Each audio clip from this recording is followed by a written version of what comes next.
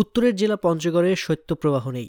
দিন ও রাতের তাপমাত্রাও কিছুটা বেড়েছে, কিন্তু ঘন কুয়াশা আর মেঘলা আকাশের কারণে কনকনে শীতে দুর্ভোগ বেড়েছে পথচারীসহ দুস্থদের। মঙ্গলবার বেলা 11টার পরও সূর্যের দেখা মেলেনি। হেডলাইট জ্বালিয়ে মহাসড়কে যানবাহন চলাচল করতে দেখা গেছে। ঘন কুয়াশায় পঞ্চগড় রেল স্টেশন থেকে নির্দিষ্ট সময়ে ট্রেন ছেড়ে গেলেও গন্তব্যে পৌঁছতে অতিরিক্ত 2 থেকে 3 ঘন্টা পর্যন্ত সময় বেশি লাগছে। একই অবস্থা দূরপাল্লার যানবাহনেও। সকাল 7টার মধ্যে যেসব যাত্রীবাহী বাস পঞ্চগড়ে পৌঁছানোর কথা সেগুলো সকাল 9টার মধ্যেও পৌঁছাতে পারেনি। ঘন কুয়াশার কারণে বেশি সাবধানে এবং ধীরে গাড়ি চালানোর জন্য সময় বেশি লাগছে বলে জানান চালকরা। ঢাকা থেকে ছেড়ে আসা হানিফ পরিবহনের যাত্রী আব্দুল আওয়াল বলেন, আমাদের গাড়ি সকাল 7টার মধ্যে পঞ্চগড়ে পৌঁছানোর কথা, কিন্তু ঘন কুয়াশার কারণে গাড়ি ধীরে চালানোর জন্য প্রায় 2.5 ঘন্টা সময় বেশি লেগেছে।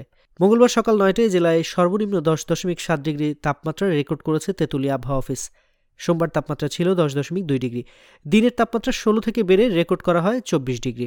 তেঁতুলিয়া আবহাওয়া অফিসের ভারপ্রাপ্ত কর্মকর্তা রাসেল শাহ বলেন, মঙ্গলবার সকাল 9টায় সর্বনিম্ন 10.7 ডিগ্রি সেলসিয়াস তাপমাত্রা রেকর্ড করা হয়। সোমবার সর্বনিম্ন তাপমাত্রা ছিল 10.2 ডিগ্রি। তবে দুপুরের দিকে কিছু সময়ের জন্য সূর্যের আলো দেখা গেলেও উত্তাপ ছিল না। সোমবারও দিনের তাপমাত্রা রেকর্ড করা হয় 24 ডিগ্রি।